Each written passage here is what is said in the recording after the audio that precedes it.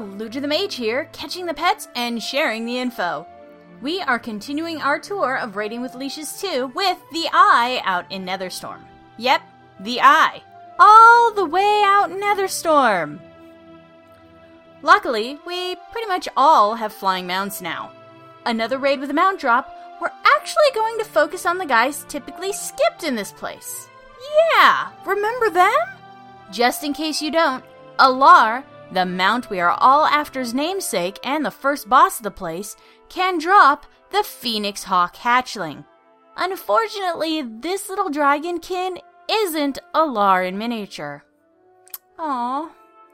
The Void Reaver, has a chance of dropping the ever-cute mechanical Pocket Reaver.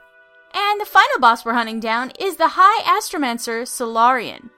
She drops the Lesser Void Caller, an adorable magic pet that can help all you warlocks out there coordinate your follower pet with your whole warlocky look. And just like that, we are one step closer to getting our achievement. Good luck out there, guys, and happy hunting! If you like this segment, or you want to tell me how awesome I am, you can visit the website at aludraspets.com. And for more Battle Pet information, head on over to battlepet.net.